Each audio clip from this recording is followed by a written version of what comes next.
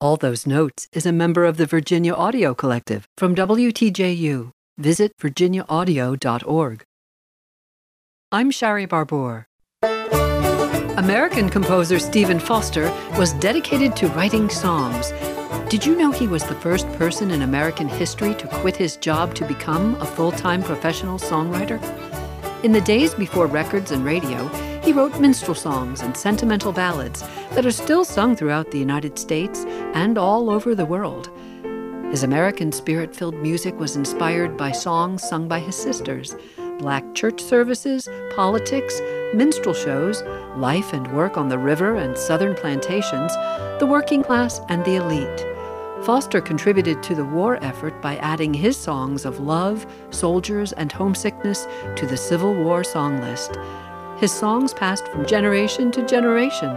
Black dialect and offensive lyrics were altered or removed as attitudes changed. His first hit as a professional songwriter became the Gold Rush Anthem. He received only $100 for the song. Copyrighted and published more than 20 times, it sold over 100,000 copies. The song, Oh Susanna. Many of his 200 songs are the foundation of the American Songbook. Beautiful Dreamer was his last great song. He wrote Jeannie with the light brown hair while separated from his wife. Although Foster's life was filled with misfortune and unhappiness, his music inspired a generation of 20th century songwriters. A cartoon character popularized Camptown Races, his most famous song.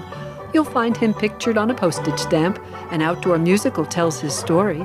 A thoroughbred horse race honors him, as do the rosters of several halls of fame.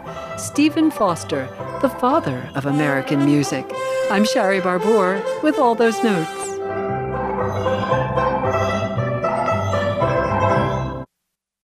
For more of All Those Notes, visit virginiaaudio.org.